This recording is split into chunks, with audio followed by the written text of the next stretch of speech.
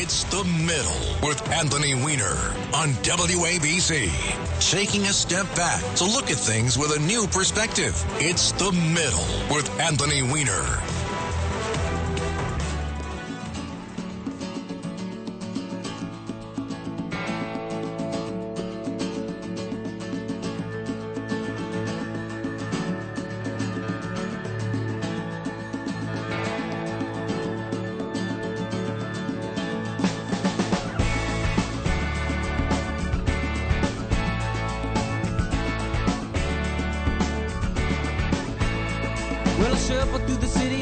July, had a firecracker waiting to blow, breaking like a robber who was making his way to the cities of Mexico.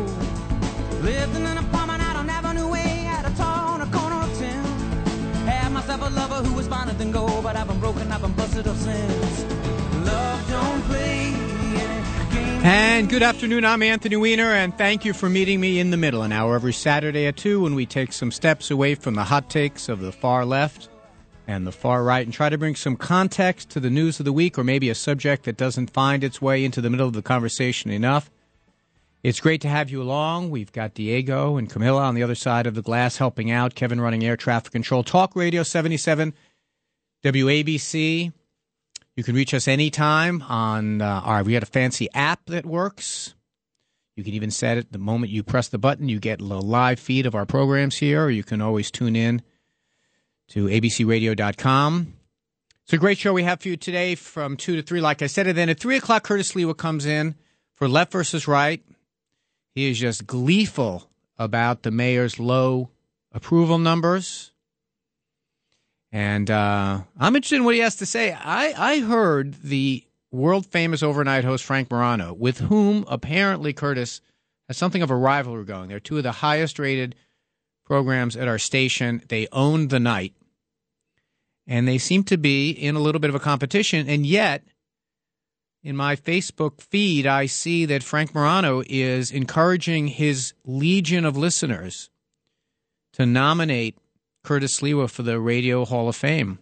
And I got to say, I agree. I think my listeners should as well. And I'm going to ask him about that, whether Curtis is not known for his modesty, but I actually don't think he's behind this. I think this is actually a great idea, and we should rally behind it. You can reach me at @RepWeiner, REPWEINAR, at Twitter, Weiner, WABC, @gmail.com. And we'd love to have you call in, 800-848-WABC, 800-848-9222. It is a bitterly cold morning out there. Got up very early this morning. Jordan had hockey practice at 7 o'clock. Usually I'm like, I don't want to go to that ice-cold rink. The rink was warmer than outside. I'm like, can't wait to go to that ice-cold rink and warm up from the 90-degree weather's outside. So, to get Jordan to the rink at 7, I've got to get up about, 5:45, start caffeinating myself, start to get his gear together, and then I wake him at the last possible moment, and we head over there. So this morning, I'm walking down the hall to his place where he lives with his mom, and there's a pizza box on this neighbor who's 2 doors down from me, and a pizza box outside. I'm like, man, what are you doing throwing your pizza box outside your door when you're done with it? And I nudge it, and it's a full pizza box. There's a pizza in it. And I realized that this guy all the time has delivery outside his door. And I'm reminded that about 2 months ago, he had delivery outside the door, and I knocked on the door to tell him that his food delivery was sitting outside his door in the hallway. And there was no one there, and I'm like, that's kind of strange. You're ordering food and you're not even home.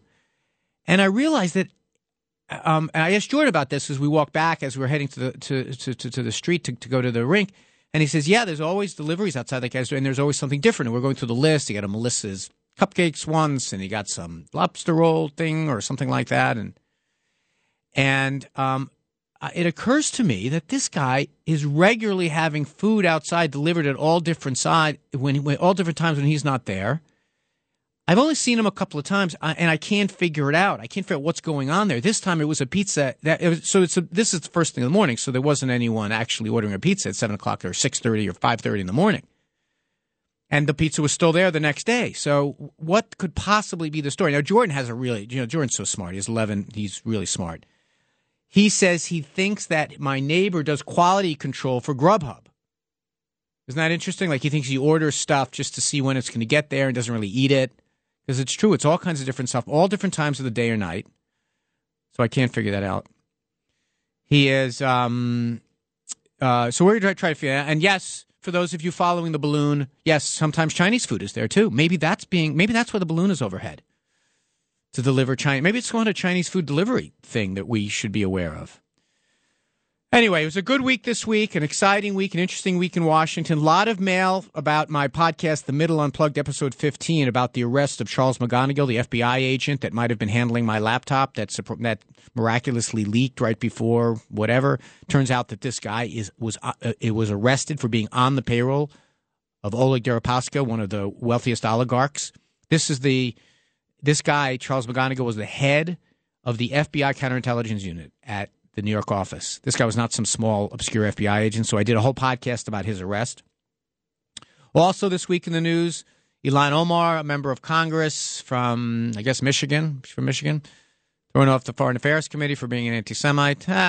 Look, I mean, she used anti-Semitic tropes. I don't like her. She's not my cup of tea. But there have been anti-Semites in Congress before.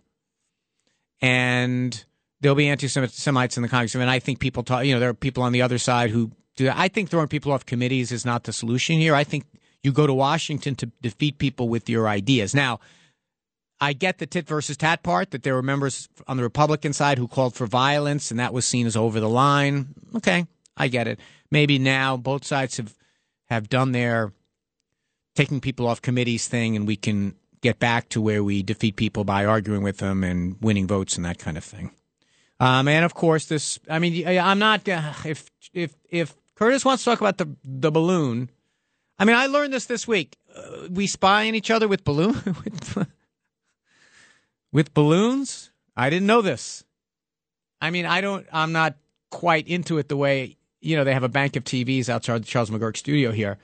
Everyone, all the news is left, right, middle. They're all doing balloon stories. I can't get too worked up about it. Like, what's the possible? Like, what is the out? Who cares? And then the military says, we can't track this thing every step. We can't tell you every moment where it is. You can tell me every moment where Santa is. Me and Diego watch that on Christmas. We watch that, like, tracking of where Santa is. We want, they can do that. How come they can't track a balloon? Anyway, so the balloon. All right, let's get into the numbers of the week and talk about what we want to talk about today, our issue of the day. First number, you heard Noam Layton mention it, 517,000 new jobs in January. Holy cow. I mean, that's great. How's that not great news? I love listening to conservative economic theorists try to figure out a way to say, well, it's not the right kind of jobs. Well, in this case, it's leisure and hospitality, which is hugely important for New York. We are not going to have our comeback until two things happen. One, office workers start returning and tourists start returning. Tourists are clearly starting to come back, but the office workers still need to come back. 517,000 new jobs in January. Wages grew by 4.5%. But remember, inflation is still 6.5%. Now, it's ticking down little by little by little. But if you do the math, if inflation is 6.5% and wages are 2.5%, that means your buying power, this is the average American, is gone down by 2%. That's a problem. So let's not get too out over our skis celebrating that number. And in honor of February being Black History Month, here are a couple of numbers of the week. 13, that's the number of states that have passed laws or policies to restrict what can be taught and discussed in Black history classes about race in America. And there are many more being considered in other jurisdictions, in other states. Georgia is seeking to pass a bill that would limit how teachers can teach about racism and history. And here's what it says. It says, this is the law now that they're proposing. It says Americans should be allowed, quote, an aspirational and inspirational take on America's history, debunking the misguided arguments that the present-day problems of Black Americans are caused by the injustices of past failures such as slavery. That's the language of what the Georgia legislature want. Now, that hasn't been passed, obviously. Well, I don't say obviously. Who knows what goes on in Georgia? But that's the kind of thing that's being passed. 27, another number of the week, 27 states are considering similar proposals, with many of them having language to prevent the teaching of critical race theory. One bill being considered in Florida would ban the teaching of material causing, quote, discomfort, guilt, or anguish in students. That's an idea in Florida. 500, that's another number of the week. That's 500-page report being released in June from a task force created by the state of California about the discriminatory practices that drove housing segregation, criminal justice disparities, and other realities that harm black Californians in the decades since the abolition of slavery. Now, here's the kicker. By July 1st, this task force, which was created by California law in 2020, will have to make recommendations for how the state can atone for and address its legacy of discriminatory policies against blacks in the state. Read that as reparations. To make their recommendations, they hired some economists to take a look at 5 harms, and they had to try to put a number on how much these things cost because this is a recommendation they're going to have to make to the legislature. None of this has been passed. Sometimes I listen to discussions of this here on ABC, and people talk like it's about to be passed or it hasn't passed. No, these are just a task force coming up with ideas. And so the economists looked at 5 harms: government taking of property, devaluation of black-owned properties, housing discrimination and homelessness, mass incarceration and over-policing, and health. Those are the 5 areas that they've got to look at to see the recommendations for reparations. And then there's a lot of talk about CRT, critical race theory. 800-848-WABC is the line, 800-848-9222. What is CRT? I'm not an expert on it, but I tried to get up to speed a little bit before I come and talk about these things. So basically, it's a field of graduate study. It's a kind of a cross-disciplinary study. It's got a little bit of economics in it. It's got some social sciences in it. It's got some finance in it. And it's from the 1980s. It's not a contemporary thing. It's been around a while.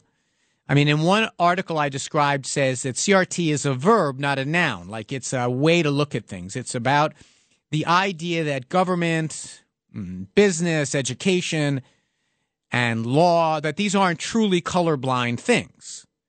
And that to understand politics or economics or whatever, you have to look at how race might have influenced it. It's not about people, it's about institutions. It's about things. So an example might be education, like much of education spending, and this is how like CRT might unpack an issue. Education, we want to take a look at the state of education. You say, well, much of education spending is based on local property taxes.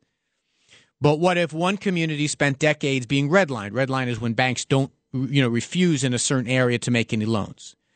So if that's a policy of banks not to lend in certain areas, so those areas had less investment. So those areas then had lower property values and thus less property tax came in. And since we pay school, we finance schools based on property tax, the lower they had then less money to pay for teachers and less resources like labs and after school programs. And thus fewer kids were admitted to top schools. And thus fewer college graduates were networking in those areas with future CEOs and venture capitalists, et cetera, et cetera. So like CRT would be, had to look at all that and figure out what race might have played because of the redlining that existed around race back in when it happened, or a redlining that took place back when it happened. So does this sound like technical and complicated and hard to pin down? Yeah. I mean, that's why it's something left to graduate students and career academics. But today, state legislators and governors who are ambitious and people who want to run for president, they're writing bans into the elementary school curriculum. Like an elementary school kid is going to be doing CRT, but now there's like these bans against it. But the effect is that kind of these issues, reparations, CRT, they become kind of like these all-purpose placeholders for discussions of race in America. I mean, reparations is an interesting thing in my view. Like you have what's the harm? Well, let me put it this way, and we're going to go to a break soon, but I'd love to have you call in and help. 800-848-WABC, 800-848-9222. What's the harm in going back and asking tough questions? What's the harm in saying, do we have a debt that we owe? I'm in recovery, and part of being in recovery is recovering the things that you've done and see what you're accountable for. What is the harm? And do we become a better country or a worse country when we put those blinders on. It's great to have you along. We're talking about race in America. Black History Month is February. 800-848-WABC. I'm Anthony Weiner. This is The Middle. It's so great to have you along, and we'll see you on the other side.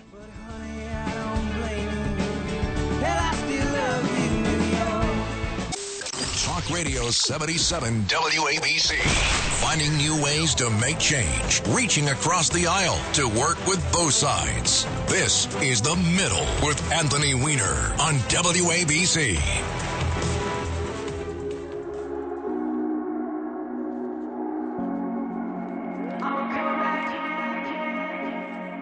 Wake up, wake up, wake up, it's a new day.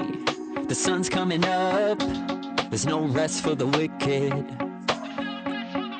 Move it, grind it, let that paper flow. Stack it up like Legos, you can't knock the hustle. I found it. And welcome back to The Middle. I'm Anthony Weiner. We're here every Saturday from 2 to 3. Curtis Lewa comes in at 3 o'clock. Maybe he can get to the bottom of the balloon scare of 2023. We've been in a period, this worries me a little bit, we've been in a very slow news period. We kind of had Santos and, who's going to be the speaker, and now balloons.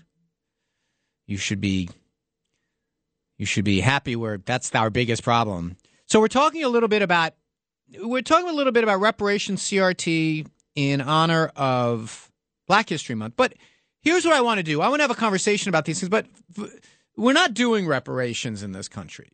What we're doing now is studying how we might do it, right? And whether just having a conversation about it, looking back and kind of having a conversation about it, right? I don't have a conversation, well, you're going to blow up the deficit, and why should I pay this guy or that guy? But more importantly is the concept, and CRT is the same way. What is the harm in the language of a bill that says teachers can't teach about anything that causes, quote, discomfort, guilt, or anguish? I want my 11-year-old to be taught things that might make him uncomfortable. Like life is uncomfortable. History is uncomfortable. Maybe he's 11. He can take it. We talk to him all the time about how he feels about things. That's a good conversation. It's not a bad conversation to have. I'm not afraid of that. And I hear all the time this language about, they're being taught, they're being indoctrinated. No one's indoctrinating my kid. I'm keeping an eye on, I'm involved in his education. I hear what he has to say. I am not at all afraid of him being introduced to subjects that are, especially history. I mean, history was having a conversation with someone online who's very helpful with this. She's a conservative person. She's like, why do people want to be negative about these people? And I'm like, history is neither negative or positive. History just is. And how we interpret it is called educate. I mean, that's a subjective thing. But if you want to be taught only positive things, that's a strange way to go through life. And think about where it puts teachers. My mom was a school teacher for 30 some odd years. I mean, she taught math, so there's not like a conservative or liberal. I shouldn't say that. I bet you sooner or later they'll come up with a way to make that also controversial. But if you're talking of social science, or history or economics or things like that, we hire teachers, we train teachers, we should pay them really well, and we should let them go do their jobs, and then we should be part of educating our kids. But there's nothing wrong with looking at a sorry chapter.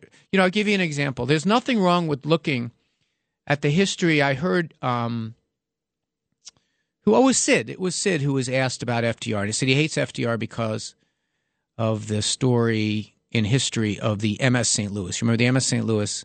It was a boatload of Jews fleeing the Holocaust that were turned away by we, the United States, and FDR was behind it. Now, FDR has a long history. Believe me, he has a long history, and that's something about him. Now, Sid was making an assessment that I don't care about Social Security, I don't care about Medicare, I don't care about winning the war, I don't care about any of that stuff. All I care about is that issue. That's fine. You want to do that, you can do that. I think you should teach about that chapter in history. That doesn't mean you don't teach about negative things and you don't teach about the people that were harmed by it and the people that benefited from it. That's the conversation about reparations and about CRT, is like how you contextualize these things and what our obligations. And you can say, I don't believe, or you can write a report that says, here's the bad things we do. We just don't have the money to do it. We're sorry. And I made the analogy to recovery and to making amends, and the notion that recovery comes from the notion of recovering your life and going back and reviewing it and trying to get it right, trying to go back and say, and then you go and you make amends. Now, sometimes when you make amends, you've stolen thousands of dollars, you've absconded with $1,000 from you. Sometimes you say, listen, I can never completely make amends, but I'm going to do my best. That exercise is what many religions believe in. And I think that's what many people believe in, that when you do harm, you do your best. Now, the question gets harder. Well, what if my dad did the harm? Well, if you benefited from it, then yeah, you should probably put a little something in the kitty, or at least that's the thinking. Well, but there's equality now under the law. There's colorblindness now under the law. Well, I don't know. I don't know. I mean, does that matter that much? I mean, take the analogy of a relay race. What if you have a relay race where at the opening gun, the first leg, that you're racing against someone who is held down by all four arms and legs, held down in the first lap, and then the second lap, the guy is they tie an anchor to his ankle and say, go ahead and run. And then in the third person takes the baton, and he's not tied down, he doesn't have an ankle, but he has to run through water rather than on the course. And then the fourth one, he has no obstacles at all. And you're the guy running the fourth leg. You say, my guy didn't have any obstacles. Look at him. I beat him fair and square. No, we live we live on the shoulders of those that came before us. Because I grew up in a middle-class household, I was able to go to college. Because my father had benefits that his father gave to him. I mean, we have laws in this country that you're allowed to pass along your inheritance to the next generation. I mean, a lot of rich guys are rich because their parents are rich. Those guys have advantages over me. So it's not this idea is you don't just start the clock when you burst onto the scene. We do have a history. But that's the question. 800-848-WABC, 800-848-9222. Let's go to the calls so that we can get some perspective from you, the listeners, 800-848-WABC. Let's start us off with Joe in Long Island. Joe, thanks for joining us on The Middle today. How you doing? Listen, your kid is not being indoctrinated because you believe what these people are teaching. That being said, reparations and all this other nonsense is nonsense. My family came here in the early 1900s. My grandfather lost all the fingers on one hand, worked the rest of his goddamn life that way. Never took a penny from anybody. And I don't give a damn. I'd leave the country or I'll take arms and fight. Nobody's taking reparation money from me. They can kiss my ass. They've been getting welfare and public housing and all this bullshit and looting and everything else. That's their fucking reparation. All right. Well, all right. So next, let's go to Chris in Bethpage. Go ahead, Chris. Geez, hard to follow that call. My God. Yeah, well, what the heck was that? You're usually the one that's fired up. You have to raise your game to keep up with that guy. I know. I'm fired up, but I would never go down that path he just went down. It was crazy. But anyway, Anthony, listen. The reason I'm calling is, you touch upon we could talk 2 hours about this subject, as you know. I'll say this: I'm 60 years old, and when I was going to school, we learned everything. We learned about the Civil War. We learned about slavery. And guess what? We learned the good and the bad of it. All right? We did. And you know what we also learned was very, very important is that there were millions, I don't even know the number, of northern young men, white men, that died for the cause to free the slavery. And that Abraham Lincoln was probably our best president, okay? And he was a Republican. I'm just saying. So when we analyze history, let's analyze it correctly. I always grew up thinking that slavery was terrible, and I always blamed the South, the Southern racists. I'm sorry, that's what me and my friends believed. And so, once again, the guy, not so eloquently, who called before me, kind of has a similar take on what I have, which is I have Irish and Italian grandparents, okay, that came over here with nothing, okay, and struggled hard to make a living. My father worked 3 jobs, put us through school, sacrificed everything. And it's a slippery slope when you start talking about reparations because, you know, do we go back, my Irish ancestors, and go back after the English, what they did to us? Or, you know, the Italians who had to come over here with nothing? I'm just saying, it's a slippery slope. Well, but let me ask you, what is your objection to studying all that? No, there's no objection to studying. You can. But let's be fair, Anthony. What is exactly being studied? What's being what's being studied? Okay. Yeah, no, but here I'll tell you. I mean, this is why I did a little bit at the top about what this Reparations Commission in California is studying.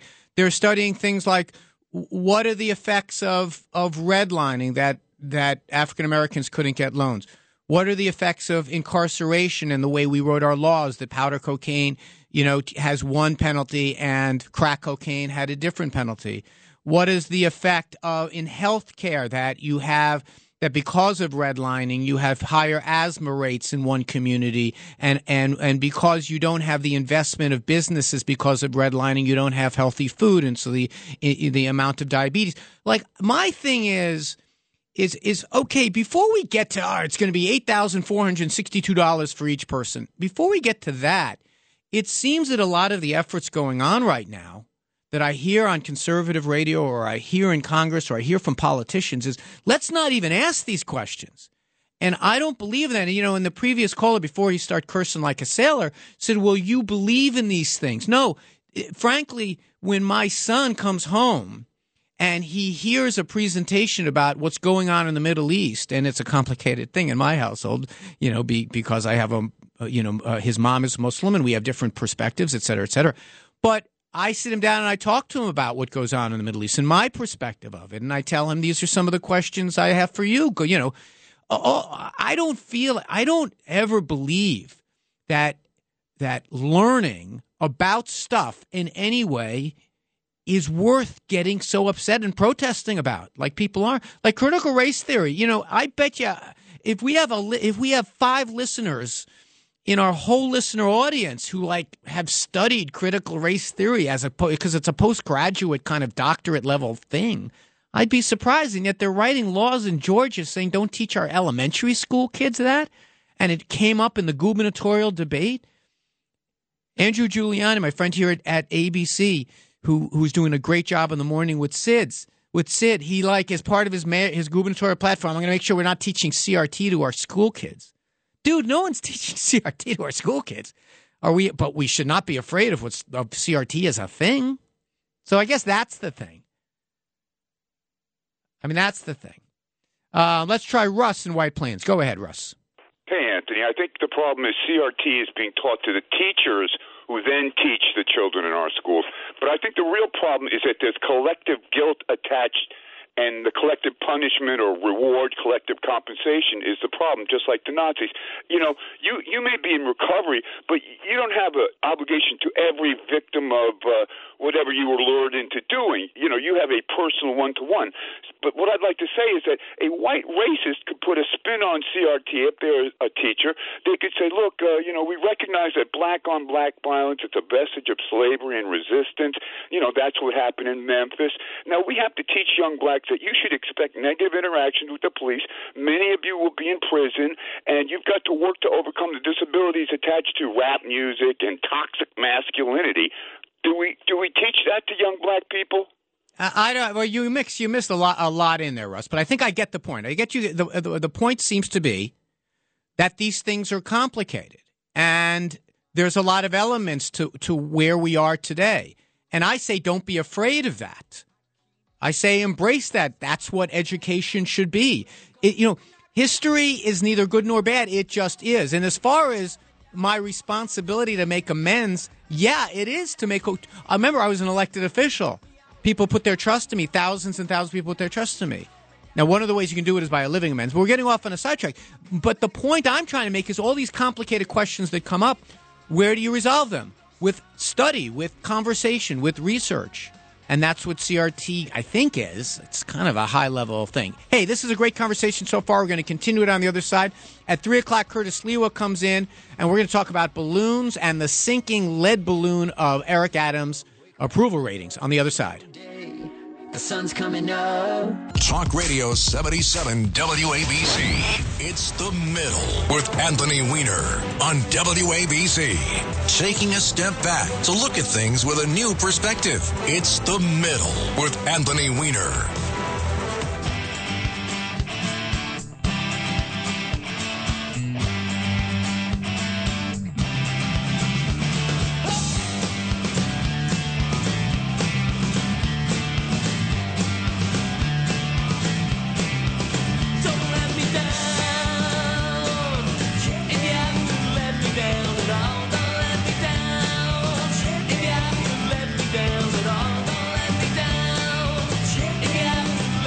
And welcome back to The Middle. I'm Anthony Weiner. That's Wonder Stuff. Don't let me down. Gently.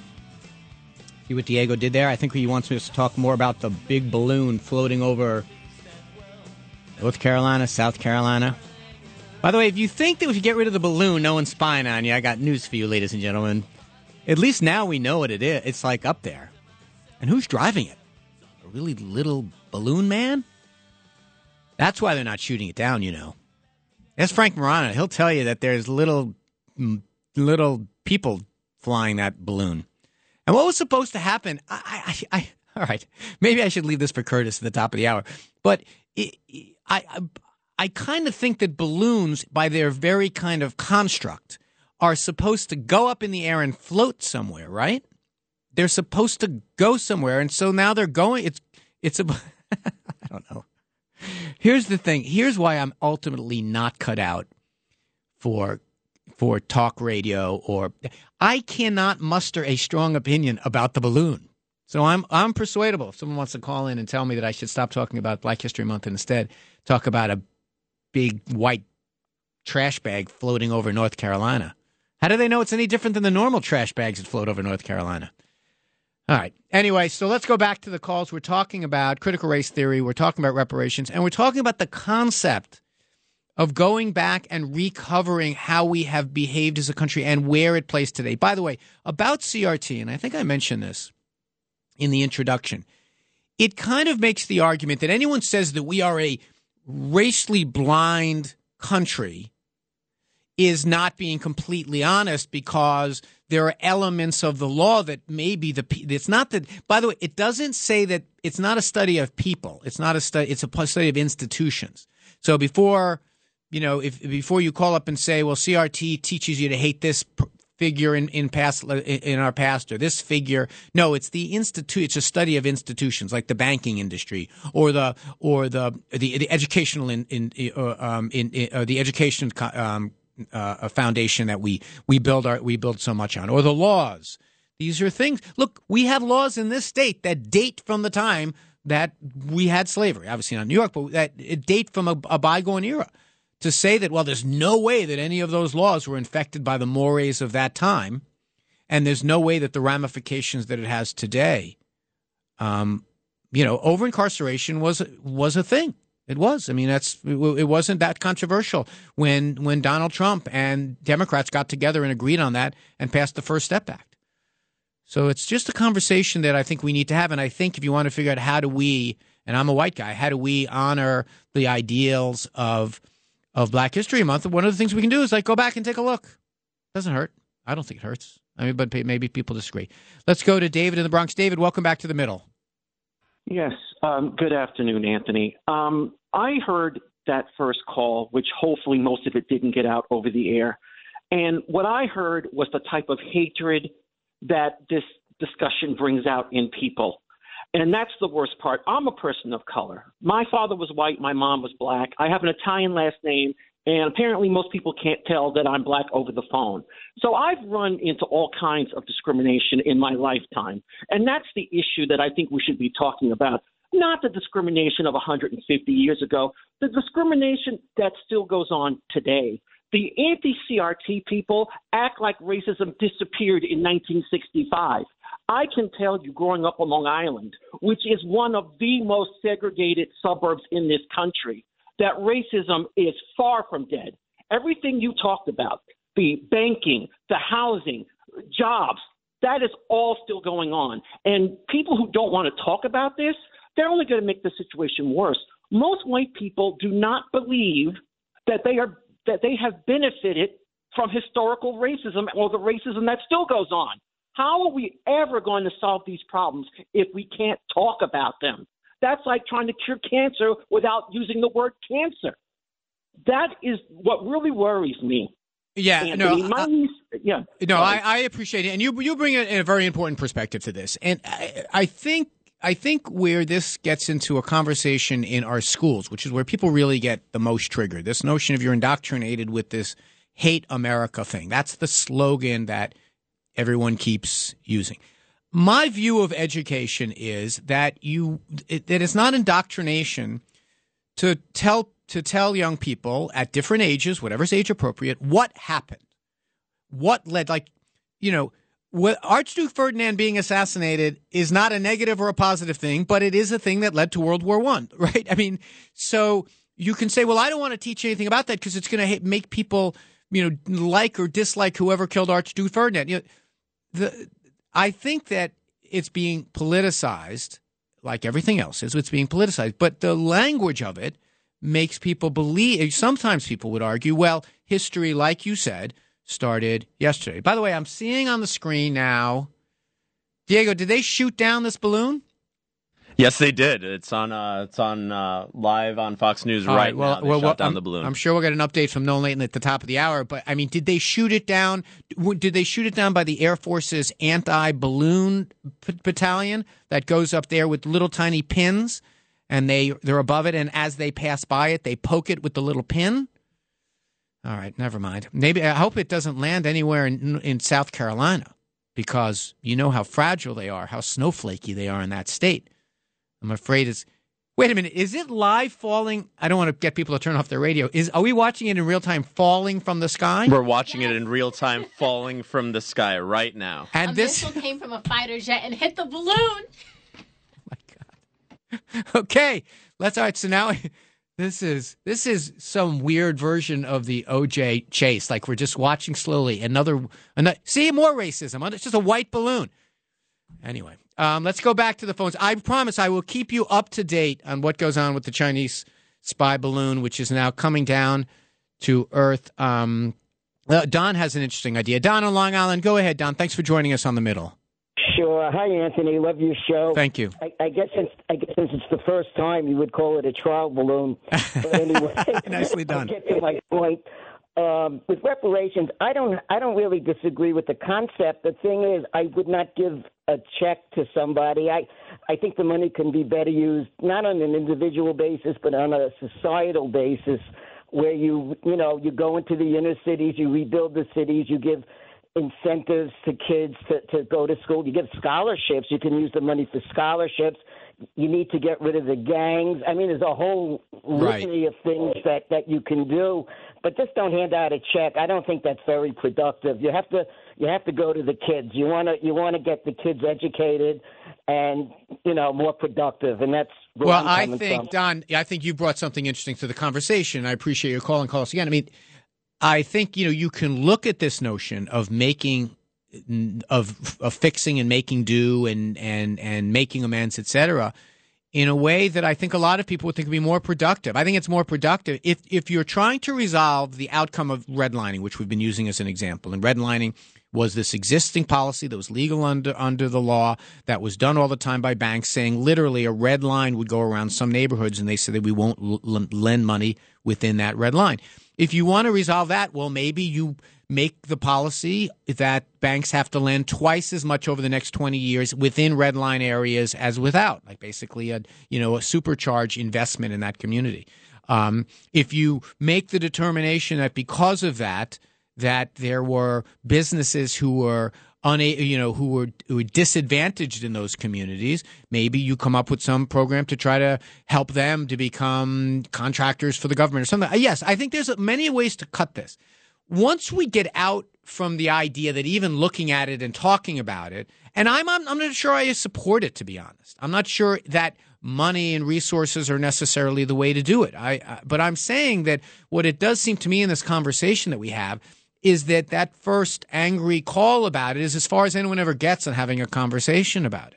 I think there are things that I think we should be prepared to say that in that are vestiges in the law, in policy, in the way we discuss things, in the way we educate people. That still has ways that we disadvantage people of color.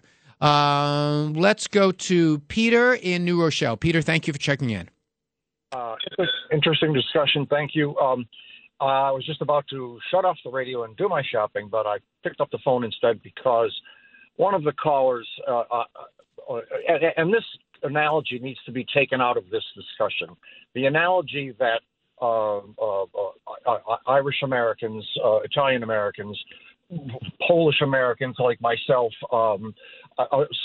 suffered discrimination and would warrant some sort of reparations. There is no comparison. The analogy fails between being discriminated against and being owned. And being owned is a sin that this country is guilty of and could never possibly atone for. Yeah, I mean, yes, that's right. And one of the things I'm saying around, thank you, Peter, and I'm glad you put a pin in that, because one of the things that I have to be careful of, just like I did when I was a politician, is to not let things go by that are just wrong. And I didn't mean to do that. I think you're right. I think that is an important distinction. It's another important thing to keep in mind here is to say, well, we passed all these we did Reconstruction, or we passed all these laws during the civil rights period of the 1960s. We made amends in those ways. Well, if you look at the period after Reconstruction, arguably it was even worse for many African Americans. Just passing a civil rights law and making a change in law didn't do in many places what it was supposed to do. You had literally governors standing in front of schools saying, I'm not going to follow the law. So lawmaking is part of it, and understanding that history and understanding that just making a law is not necessarily the beginning of the end. And some of these things continue to reverberate is an important thing and an important note to make. Let's go to before we. Oh, do you have to go to a break now? All right. When we come back, we'll take a few more calls. Sorry for running a little long. I didn't mean to insert that element about the balloons. And on the other side, we'll take some more calls about race in America and white balloons falling to South Carolina. Oh, there will be quite legendary. Could you volunteer? I think do you think it's... Talk Radio 77 WABC. Finding new ways to make change. Reaching across the aisle to work with both sides. This is The Middle with Anthony Weiner on WABC.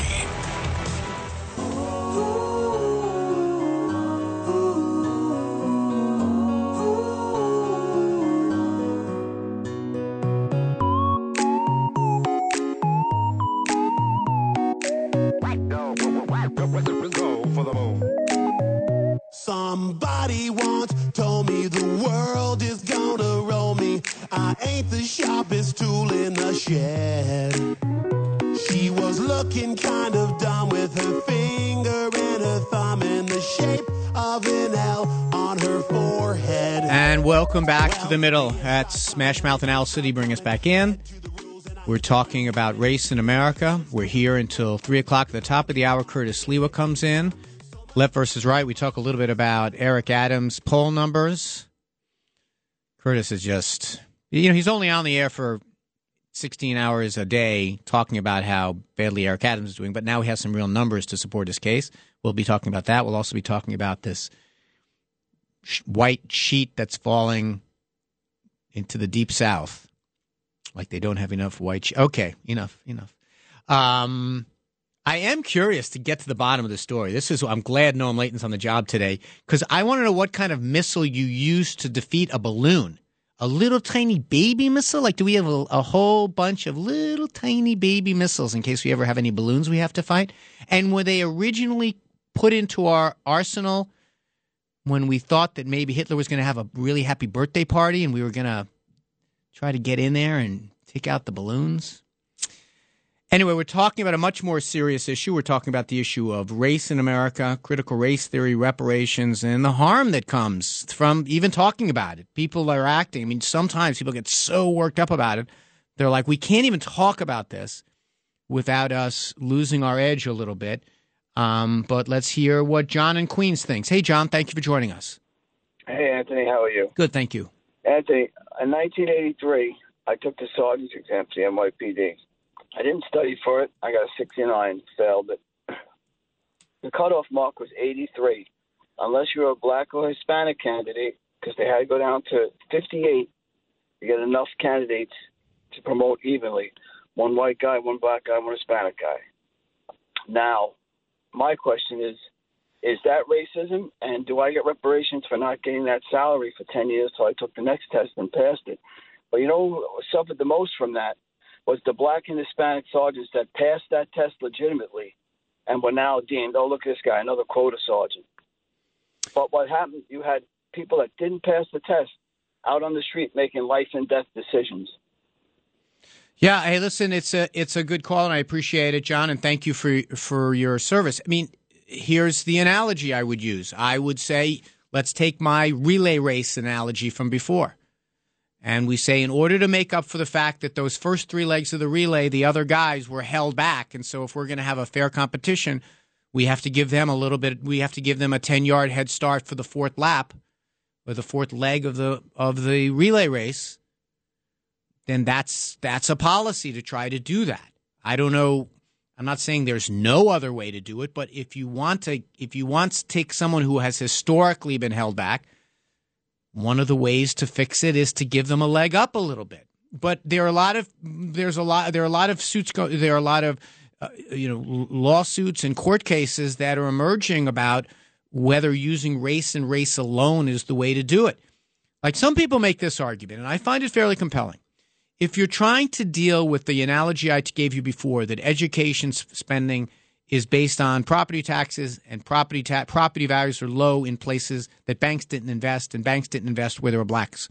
Well, rather than say give a bunch of money to the people in that community, just say, okay, banks, you've got to start investing more there now. Like you try to deal with the institutions rather than the individuals. But that's the hard case. The hard case is like, well, is it a zero-sum game? If for someone to get ahead, does that mean someone has to get behind? It's a tough call. And that's why reparations, the first thing we can do to help talk about race in America is to depersonalize it somewhat and to say, let's just look at the institutions that are involved. Let's just look at the way we've been as a country. Let's look at, let's start there. And to say, okay, we've improved a great deal and we've made an enormous amount of progress. It is undeniably true. But that doesn't mean we shouldn't aspire to make more progress. Am I wrong about that? Bill, what do you think? Bill in Amityville, go ahead. Yeah, Anthony, how are we doing? I'm well, Bill. All right. I've been listening to you for about 2 months now, and you have a good view on things. Sometimes I don't 100% agree with you, to be honest with you, but your views are good, and I always enjoy listening to you. Thank you, sir. Anyway, I don't feel the reparations are going to help this country as far as a racially divided country right now. It's a racially divided country, and it is. And that may just further, like, keep the race card going, and it's not good. Well, because to me, yeah, but Bill, I understand that it's being made into a divisive subject, but maybe conversations like we're having today, or I hope that we're having today, is the antidote to that. Maybe having a commission that sits down and hires economists and hearings and puts people on it from different walks of life and says, let's look at what these things are and what's the best way to do it. We got a couple of calls today from people who had excellent ideas on how to maybe achieve the same thing without calling it reparation.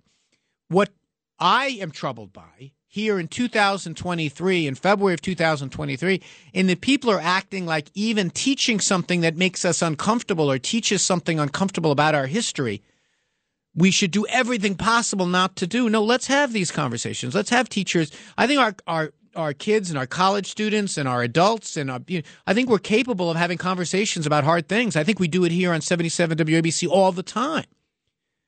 I don't think we have to hate each other just because we're having a conversation about each other's history that, by the way, we're all involved in. We're Americans. Their history is not their history. It's our history. This is our history. And I'm reminded of one other thing. This is a bit philosophical, but I don't believe there's any such thing as truth. I believe there's such thing as perspective. I think only God knows the truth. I think all of us are limited by our perspective. And when we're introduced to other people's perspective, that makes us grow. That's God talking to us. That's God showing us another way to look at something.